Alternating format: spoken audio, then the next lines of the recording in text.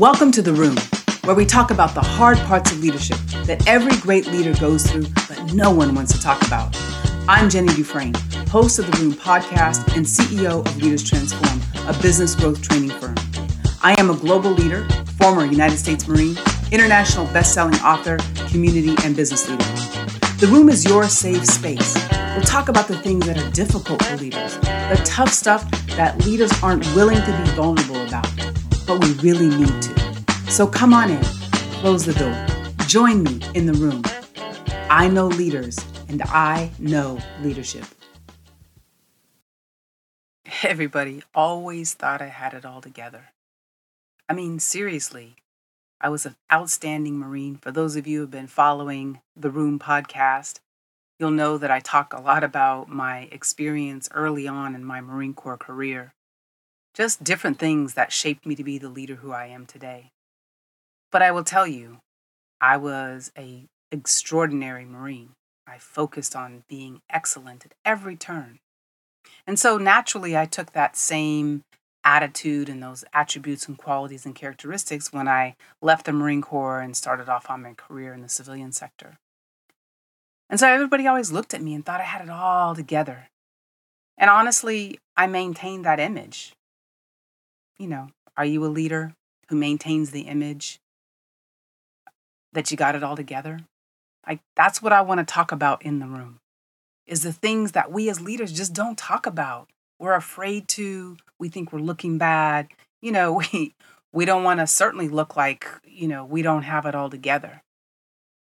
So the reality is that I didn't have it all together.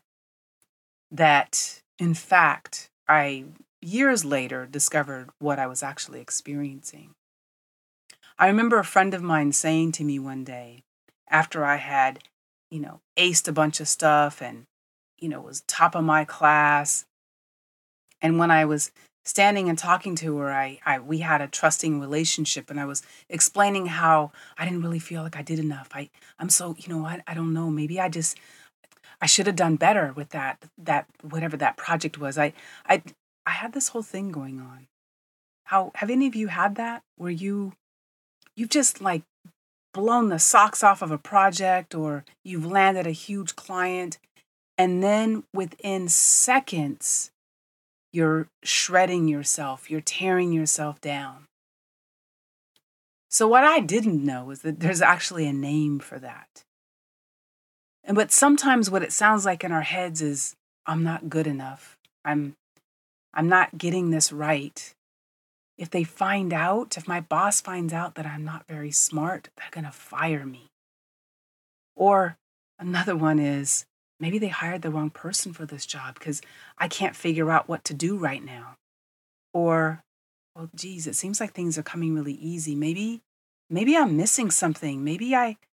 Am I right? Maybe I need to do more. Maybe I'm not prepared enough. Maybe I need another degree, or maybe I need another certification. The reality is that 70% of us, yes, that's right, it's a real statistic, 70% of us experience self-doubt. 70%. So first of all, I hope that fact, if you're one of the people who has these conversations, I hope that fact lets you know that 7 out of 10 people, if you're in a room right now, look around, 7 of you are experiencing self-doubt. The other 3, I don't know. Tomorrow they might, depending on what's going on. But the reality is that self-doubt is experienced by everyone.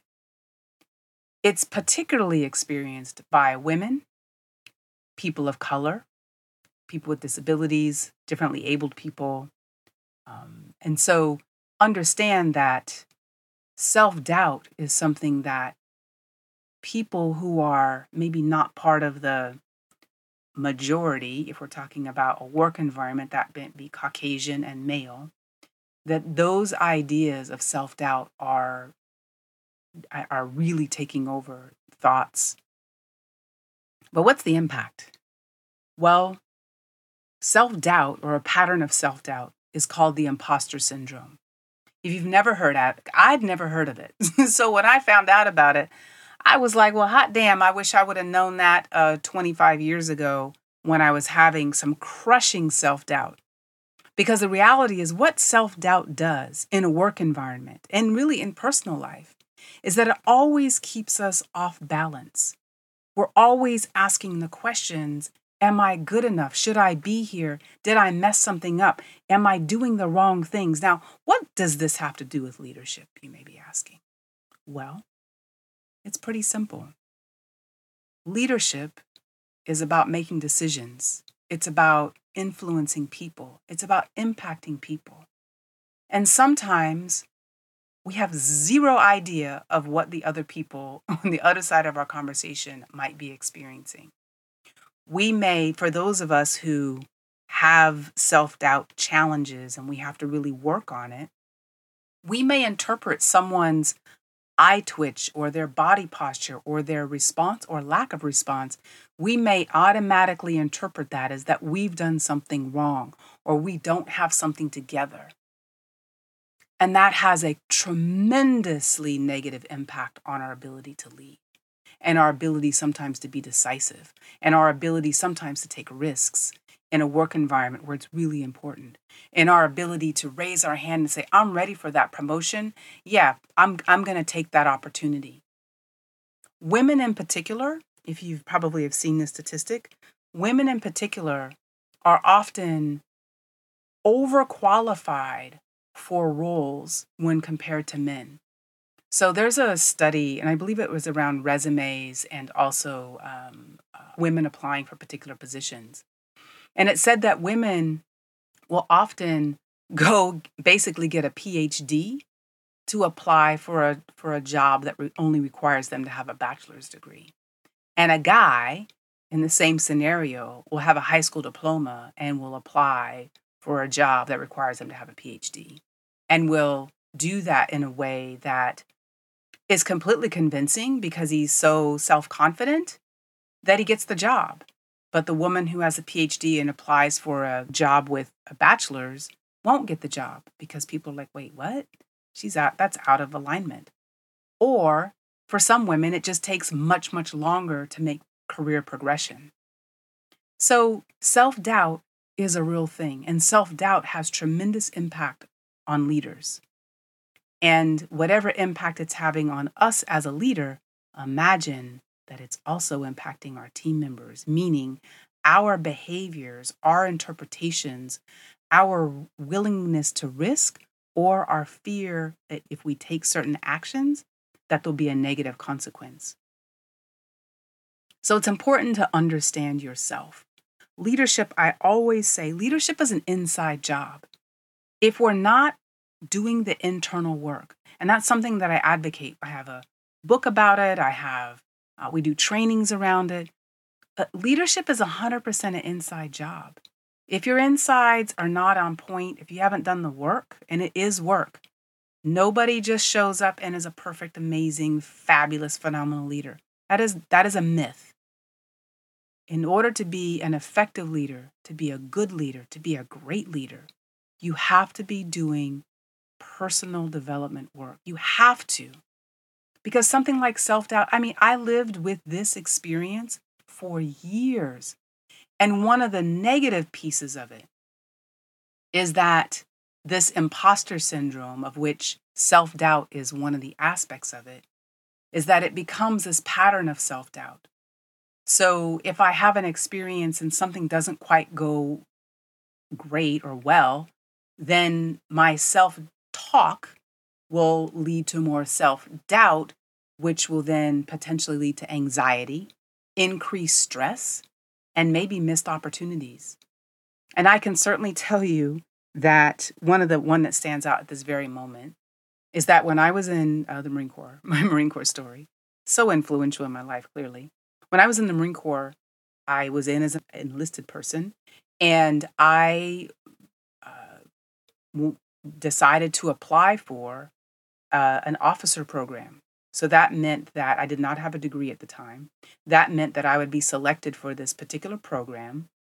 If I were selected, the Marine Corps would pay for me to go to school, a very rigorous school, very rigorous environment.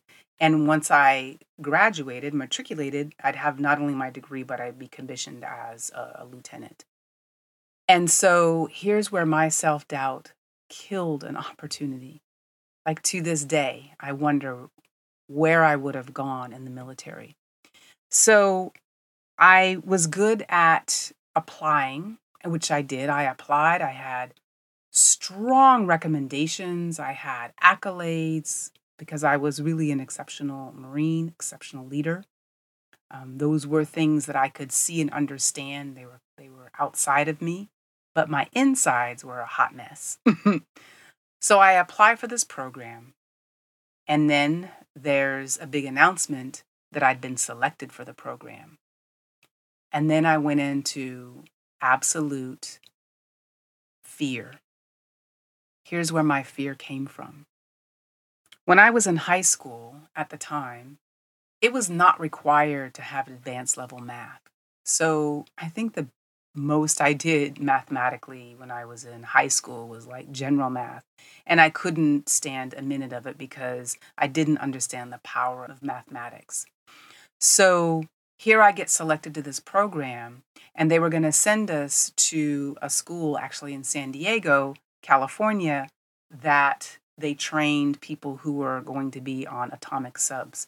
So we had to do like a year of kind of prep us up in order to then prepare us to go off to college to be able to earn our degree. And that particular school, they told us you have to be able to pass algebra. I was like, "Alja who?" I didn't know how to spell algebra, but I knew it was that thing that people who were way smarter than me, they were the ones who took algebra.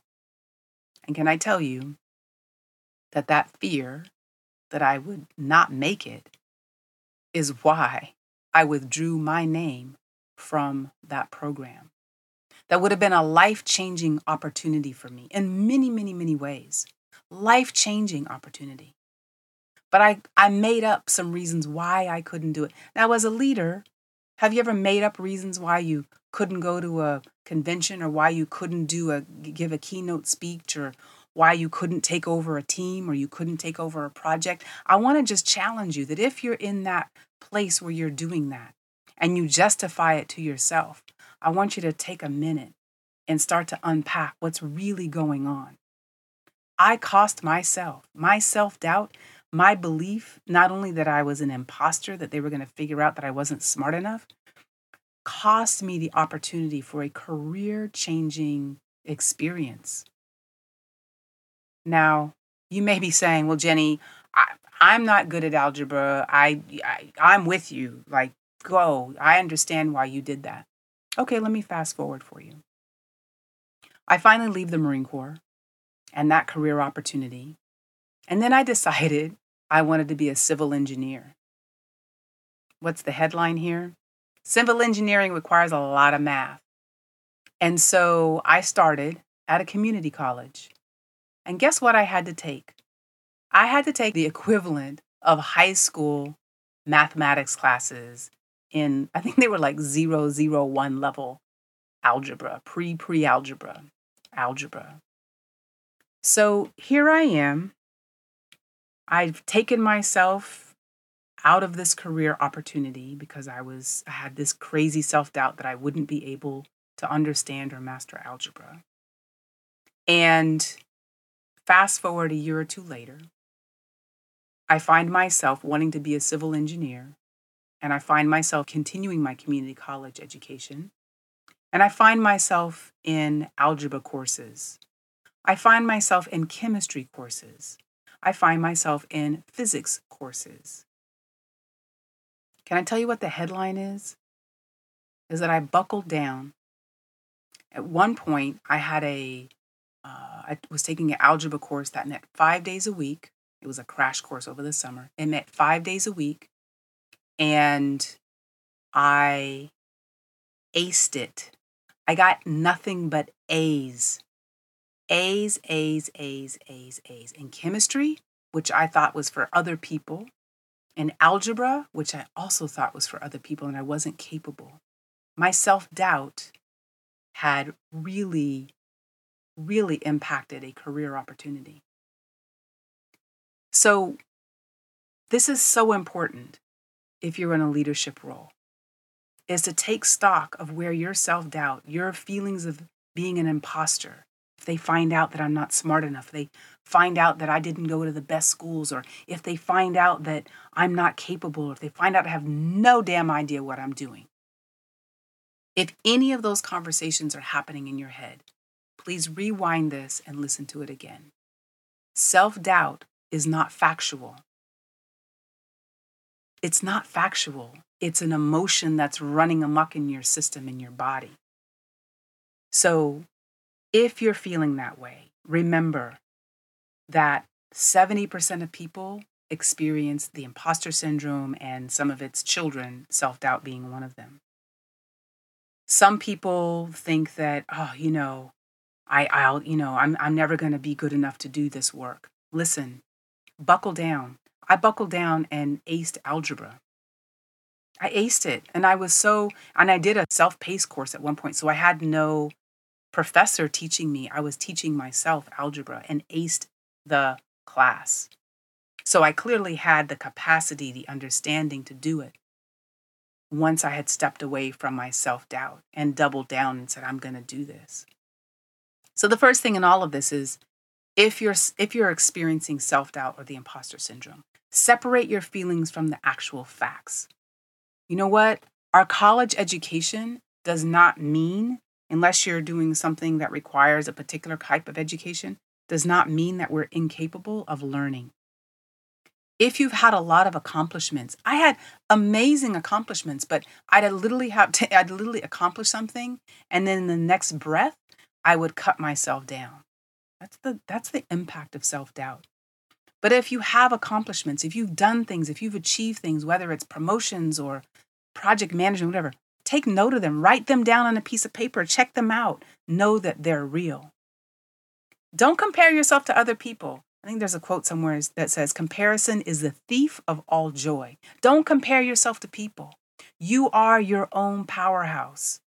Let me say that again. You are your own powerhouse. You are your own powerhouse.